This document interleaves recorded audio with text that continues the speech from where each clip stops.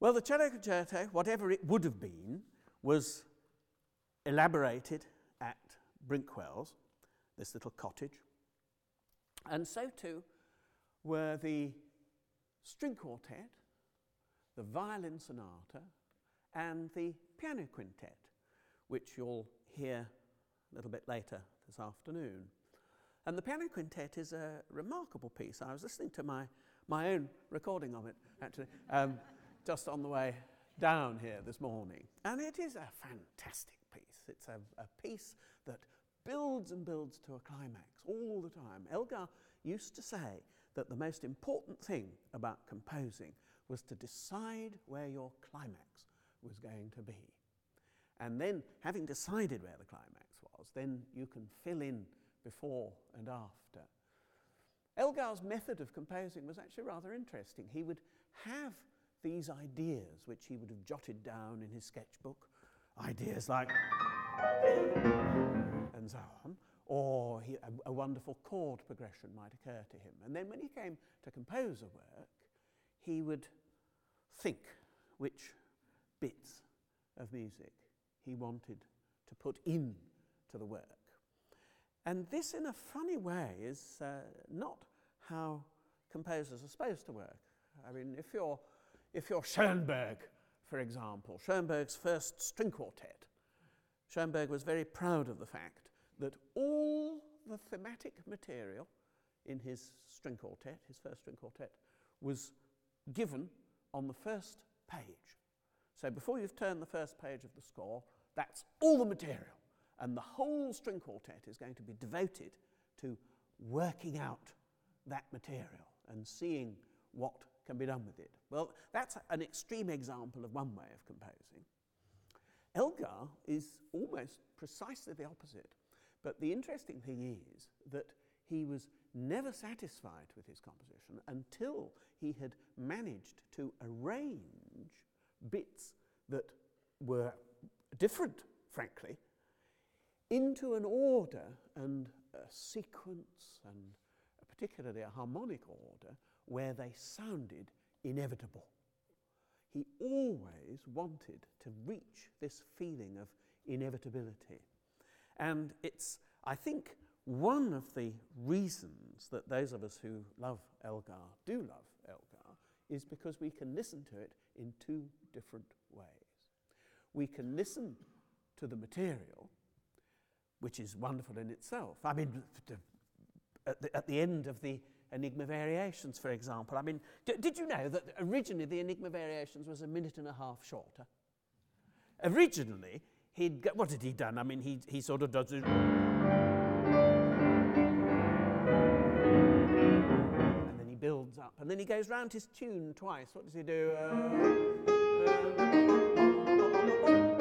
He does that several times, and he has a new idea which goes. And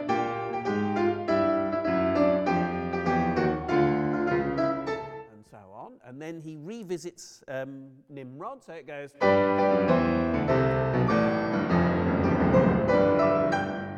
And so on. And then he just goes.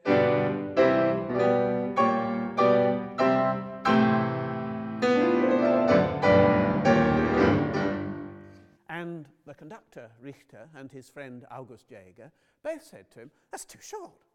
And Elgar said, no, because the key of G is exhausted. I've got to finish. I've gone round the tune twice. I've just done this. I've got to G major. No, just got to finish. And they said, well, it's too short. And Elgar was very resistant about lengthening it. But then he thought of the wonderful idea. This particular example came into my mind because I was saying one of the ways that we can listen to Elgar is just as a succession of wonderful ideas. And Elgar's wonderful idea at this point was that instead of going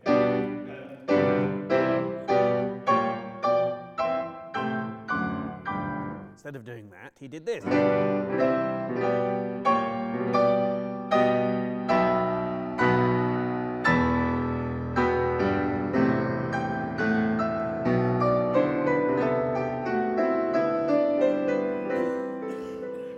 So it's this. And next time you hear the Enigma Variations, you'll be able to tell the point because that's the moment that the organ comes in.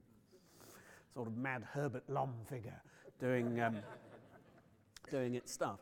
And of course, what that marvellous sound is like with the organ, it's a very thrilling sound. What it is a chord of E minor. And Elgar was very, very conscious of the fact that he was Edward Elgar, E-E. He never used the William, because there's no note W. But there is a note E, and so he sometimes referred to himself as E-E, the octave, he would say. That's what he was. And of course, many of his pieces are in E minor, or E major. The serenade that you're going to hear this afternoon is in E. That's the one where he can't quite decide if he's going to get into the major or the minor. E was very, very important. And I think it's very significant that Elgar, in an attempt to lengthen the Enigma variations, thought of the wonderful idea of putting himself in. So we can listen to Elgar like that, or we can listen to the wonderful logical shape that Elgar ends up by writing, by arranging things into. Billy Reed, the leader of the London Symphony Orchestra, was a great friend of Elgar's. Elgar, of course, was the conductor of the London Symphony Orchestra for some years.